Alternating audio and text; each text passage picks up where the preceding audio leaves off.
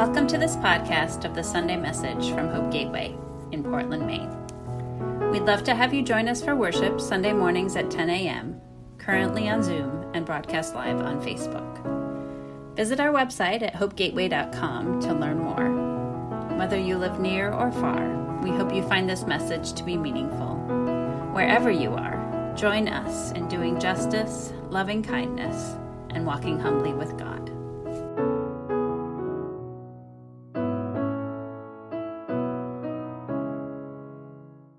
I was really looking forward to preaching in person, which I've not done at Hope Gateway for a long, long time. But unfortunately, as Diane mentioned, Sarah and I have both been sick this week. COVID tests keep coming back negative, but we both have a cough, an annoying cough that just persists. So whatever it is I have, I decided it would be better if I did not share it with all of you.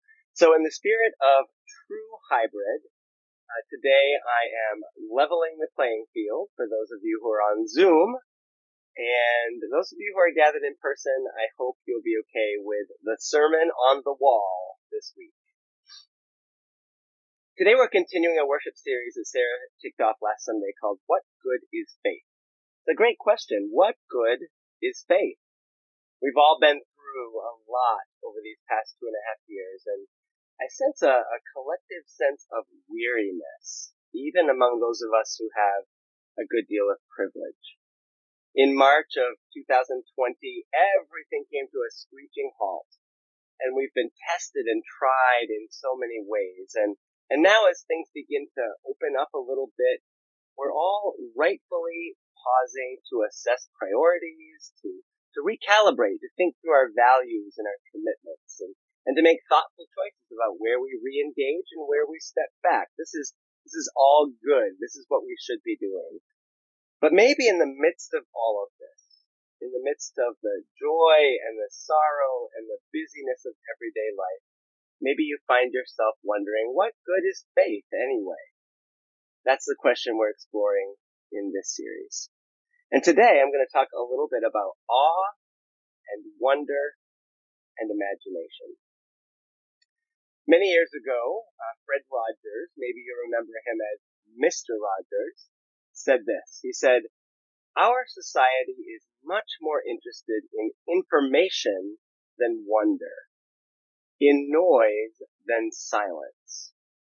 And he said, "I feel that we need a lot more wonder and a lot more silence in our lives."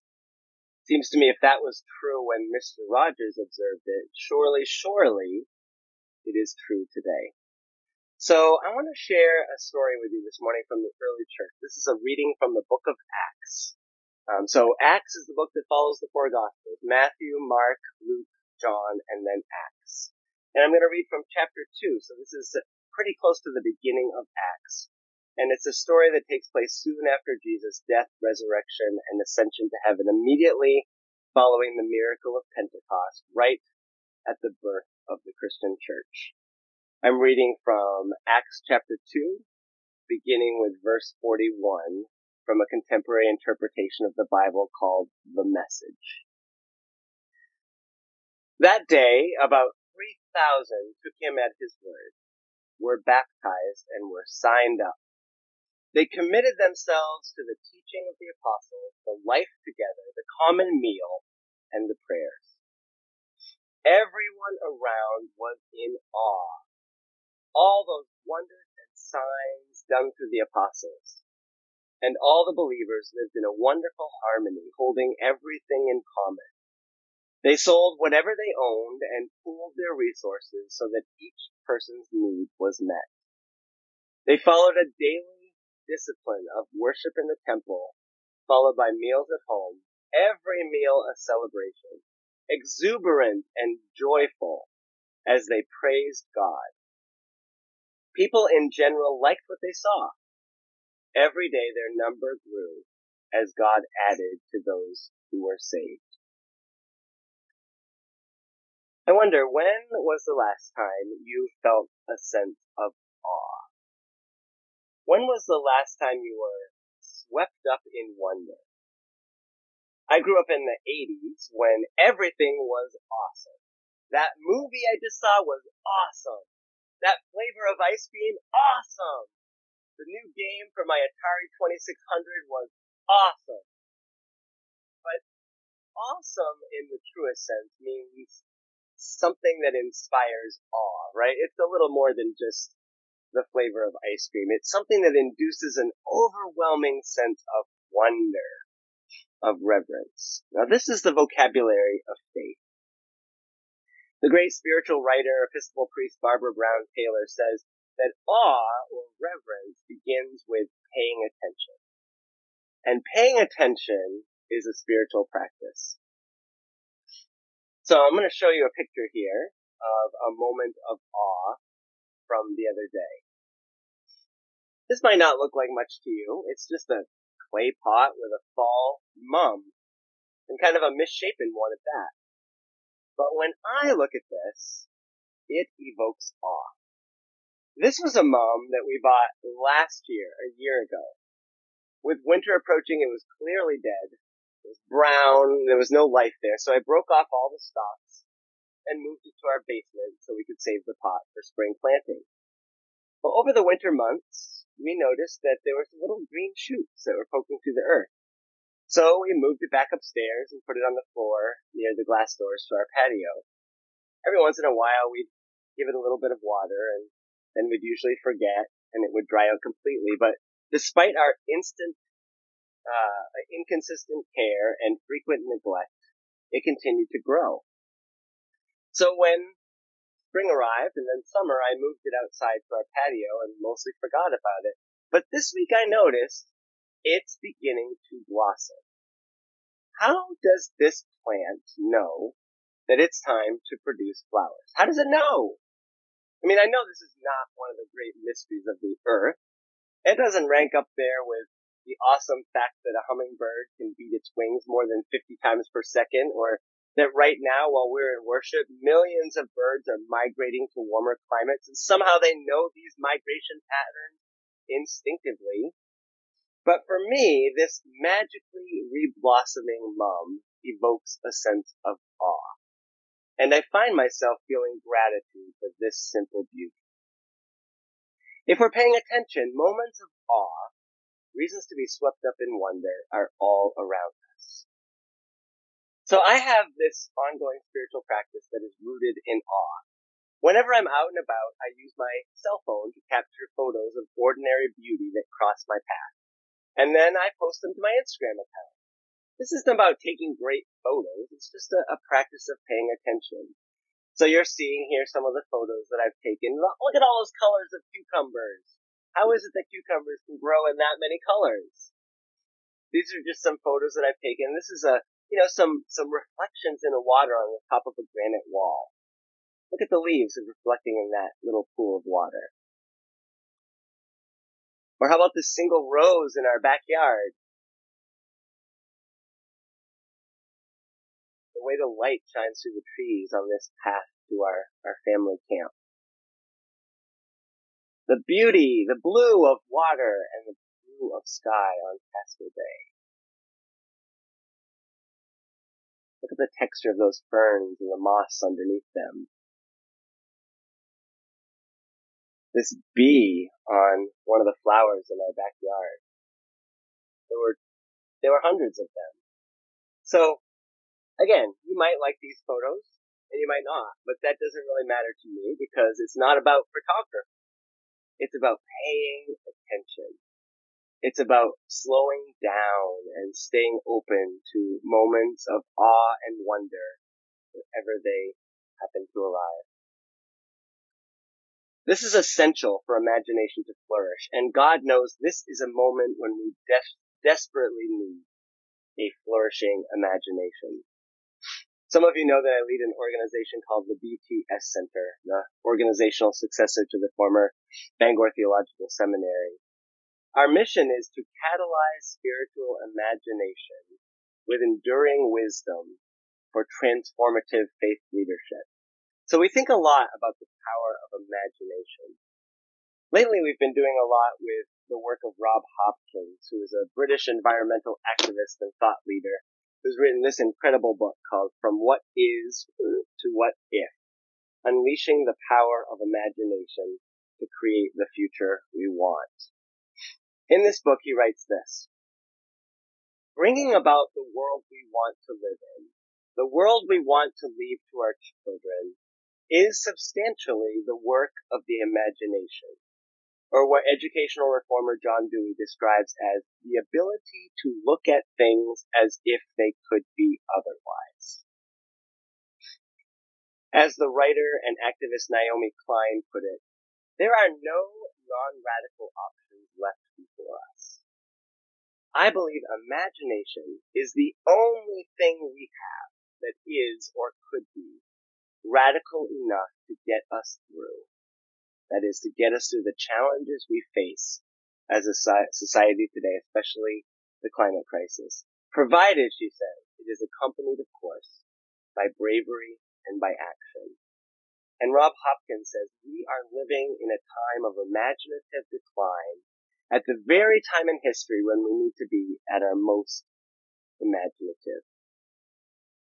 I think this is really interesting, and there are reasons for this imaginative decline in our world. The center of imagination in our brains is the hippocampus, which is a layer of densely packed neurons which lives in two halves on both sides of the brain, and then joined at the top. And as I understand it, the hippocampus is especially vulnerable to cortisol, the stress hormone. So high levels of cortisol destroy the cells of the hippocampus, causing it to shrink. Psychologists are telling us that because of the stresses associated with a global pandemic, because we live in a violent society where gun violence is happening all around us, because we spend way too much time on our screens, because we carry rising dread about the climate crisis, and you can insert whatever stressful situation you feel, because we go and too rarely slow down. As a result of all of this, stress is rampant. More children are being diagnosed with clinical anxiety, adults too, of course, than ever before. Our brains are being flooded with cortisol, which means that our ability to imagine is seriously compromised. So I believe this is a moment when we need more awe, a moment when we need more wonder, and we need to nurture the conditions that allow imagination to flourish. There's actually quite a bit of research about this, and it's good news for the church because it turns out that faith and faith communities provide the very building blocks that we need in this moment. Again, this is from the work of Rob Hopkins, who, by the way, is not thinking about the church, but I am thinking about the church. The first building block is space. Too often our lives are busy and stressful, and fear and anxiety are swirling all around us. There's nothing like busyness, stress, fear, and anxiety to inhibit our capacity to imagine. At our best, practicing our faith, gathering with our faith community on Sunday mornings, the beginning of each week, offers this regular rhythm of slowing down, of taking space, of opening our hearts and our minds. Rob Hopkins says space is like the soil of imagination. The more we cultivate the soil, the better imagination grows. So the first building block is space. The second building block is place. That is, we need gathering places that provide platforms for collective imagining. If you think about it, there are fewer and fewer places in our society where people gather just to enjoy one another, to collaborate with each other, without having to buy anything, without having to pay anything. Places that are just designed for connection, for creativity, for encounter. Places that are welcoming and inviting to all kinds of people, and especially places where people gather across generational lines and where people gather with others who are very different from them. There are very few places like this in our society, but the church is one of those. The best places that create the conditions for imagination to flourish, are places where you leave with your sense of what the future could be having changed, even just a little bit.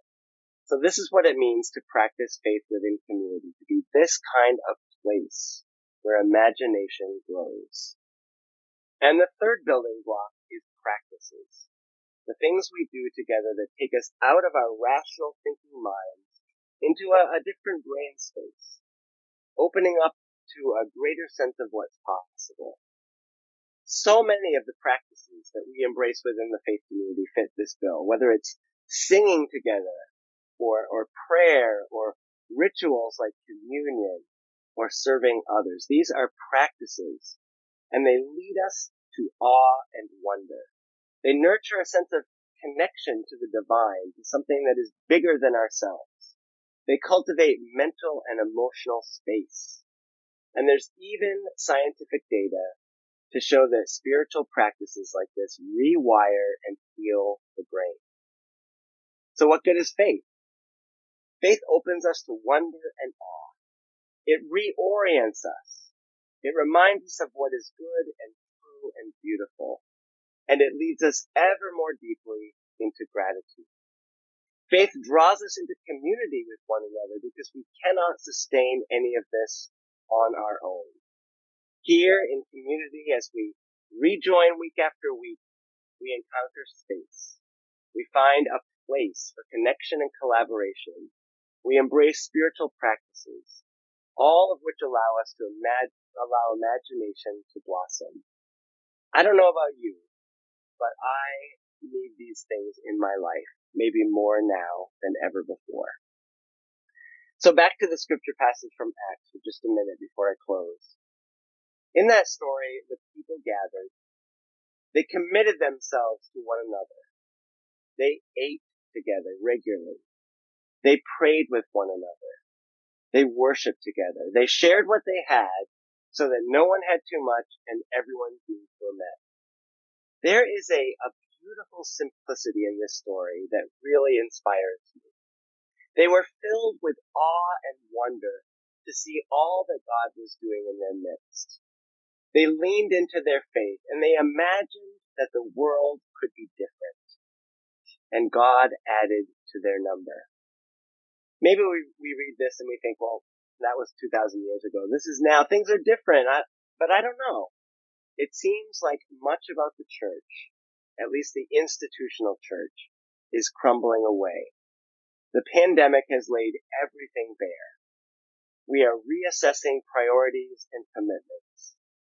Maybe it's time to take our cues not from the church of 1950 and not from the church of 1982 and not even from the church of 2019, but from the earliest church, committing ourselves to one another, worshiping together, sharing what we have with one another, opening ourselves to awe and wonder,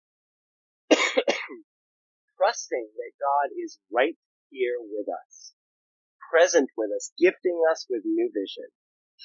Maybe this is a moment when what God is calling us to do is to lean into our faith and imagine that the world could be different and that we can be part of the transformation.